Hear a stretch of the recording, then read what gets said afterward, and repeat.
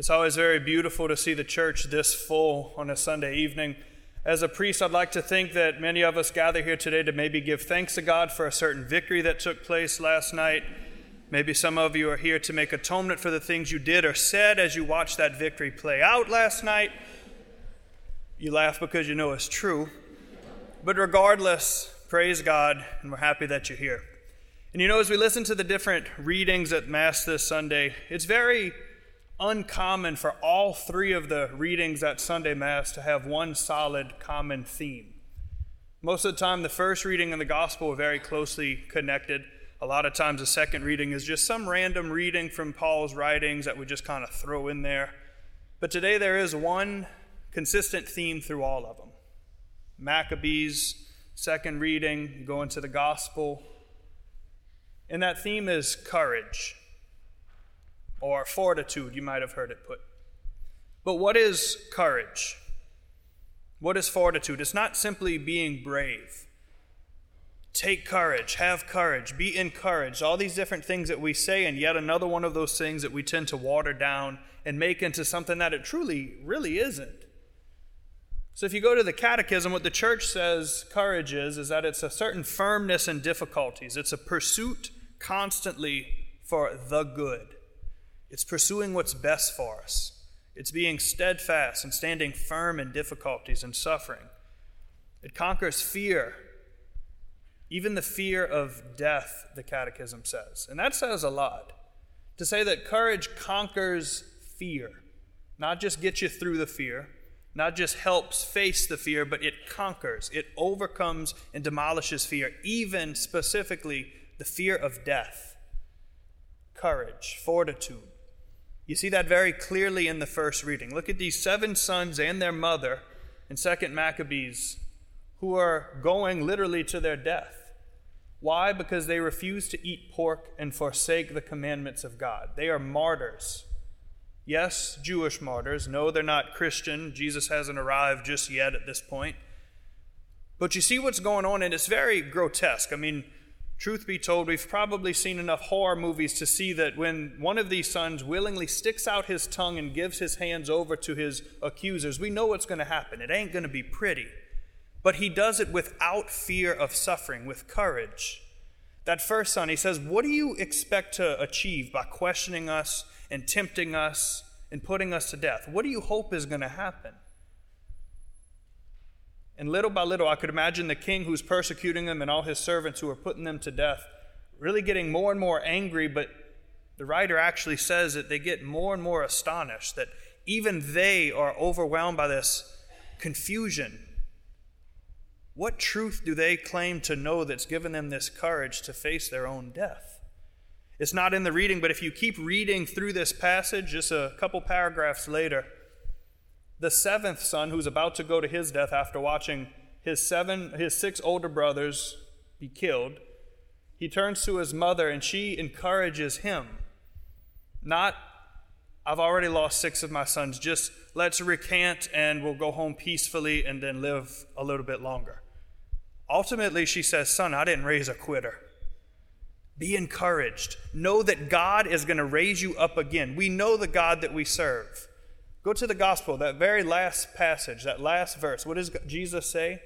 God is not the God of the dead. He's not some sleeping God. He is the God of the living. He's alive and he's active. And because he's alive and active in each of our lives, he wants to raise us up again. These 7 sons and their mother, these 8 people went to their death, being maltreated and tortured, the reading says. Did so with courage because they didn't fear death. When you look at that, then we understand what the Catechism means when we're taught that courage overcomes fear, even the fear of death. They knew that God would raise them to life again. Why? Because death is not of God. Death does not come from God. He created Adam and Eve to be perfect. They chose to sin. They chose to die.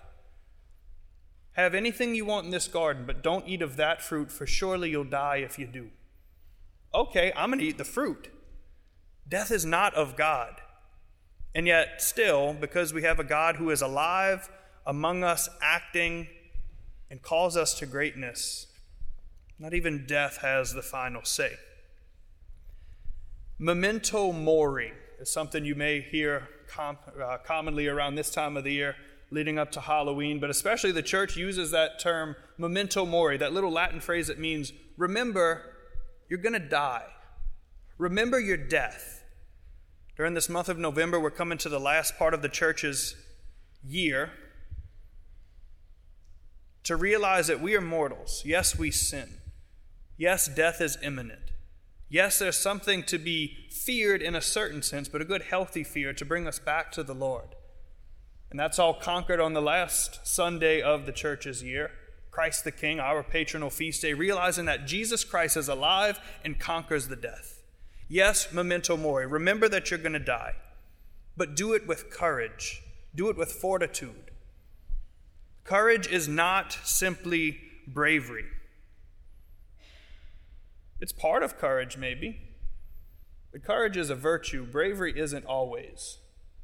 I mean, think about it. Lots of things that are good call us to be brave. LSU bravely battling against a really good team in Tiger Stadium. Being brave when an exam threatens to probably demolish your GPA. That's bravery. But courage is a little bit more. Courage is seeing through a certain threat. A certain threat to suffering, or really even a threat to death even. Seeing through that into the good that lies beyond it.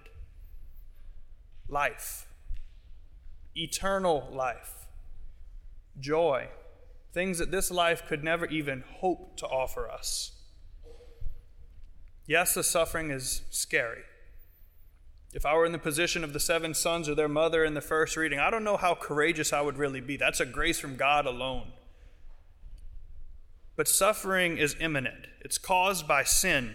And even the suffering Jesus redeems. Even our pain, discomfort, physical, sure, but even emotional, mental, spiritual suffering, Christ has already redeemed. And we have a part to play in that. We get to play out that redemption in our very lives. Suffering is not meaningless, not anymore. Not on this side of Jesus Christ. It has and it will continue to lead to our redemption so long as we courageously face that suffering. Again, not just bravely, but seeing through the suffering into the life that awaits us through Christ. Do not be afraid of that. So what's that suffering going to tempt us to do? Listen to the voice of the enemy, who tells us this is all pointless. This is stupid, and you should just give it up. He utters that same phrase to us that we hear in the first reading. What do you hope to achieve here? What do you hope to get when you walk through the doors of Christ the King? Do you really believe that God, if he exists, does become present on the altar in mere bread and wine? Do you really believe that some random words from the Old Testament thousands of years ago really ring true to you today? Do you really believe that you can live eternally? Just give it up. It's a waste of your time. Go home and be happy. Dare I say, face courageously the enemy when he asks you that question, and ask him the same thing. What do you hope to accomplish by questioning me? You've already been conquered, and you're going to continue to be conquered. Christ is already king. You've met your demise. What do you hope to conquer? What do you hope to overcome? What do you hope to achieve? Be gone. Get out. You're not welcome here. That is the first step of courage. The enemy hopes to convince you that you're meaningless, that your suffering is meaningless, that there is no hope, and that the very fact that you are here tonight, hear me clearly, this is meaning itself. Our God, our life surrounded by him, given meaning by him, saved by him, and raised up again by him. You being here shows that you're courageous in some sense of the word. Let it grow. Be encouraged, not discouraged. I feel like I tell people every time we hear confessions, Father, it's been so-and-so since the last time I confessed this, but I feel like it's the same thing over and over again. That's discouraging to us human beings. But every time we face our own sin with courage, knowing that God and his freedom and redemption is on the other side, we should be encouraged. We should take heart in that, knowing that the sin doesn't define you. The enemy wants you to believe that, but it's a lie. Take courage and take heart in that. There is no shame in the face of God. Truth and humility, sure, but only so that he can raise you up to greatness. Be courageous. Yes, death can be scary. Suffering can be terrifying. Nobody wants to suffer. But when we see it with true courage, we have the God of the living on our side. We have the God of life on the other side waiting for us to redeem us, to unite our suffering with his on the cross, but to give him the freedom to unite his suffering with ours as well, to give it meaning and redemption and freedom. Take heart in that. Have courage as the people of God. As St. Paul says in the second reading, we are sons and daughters of his.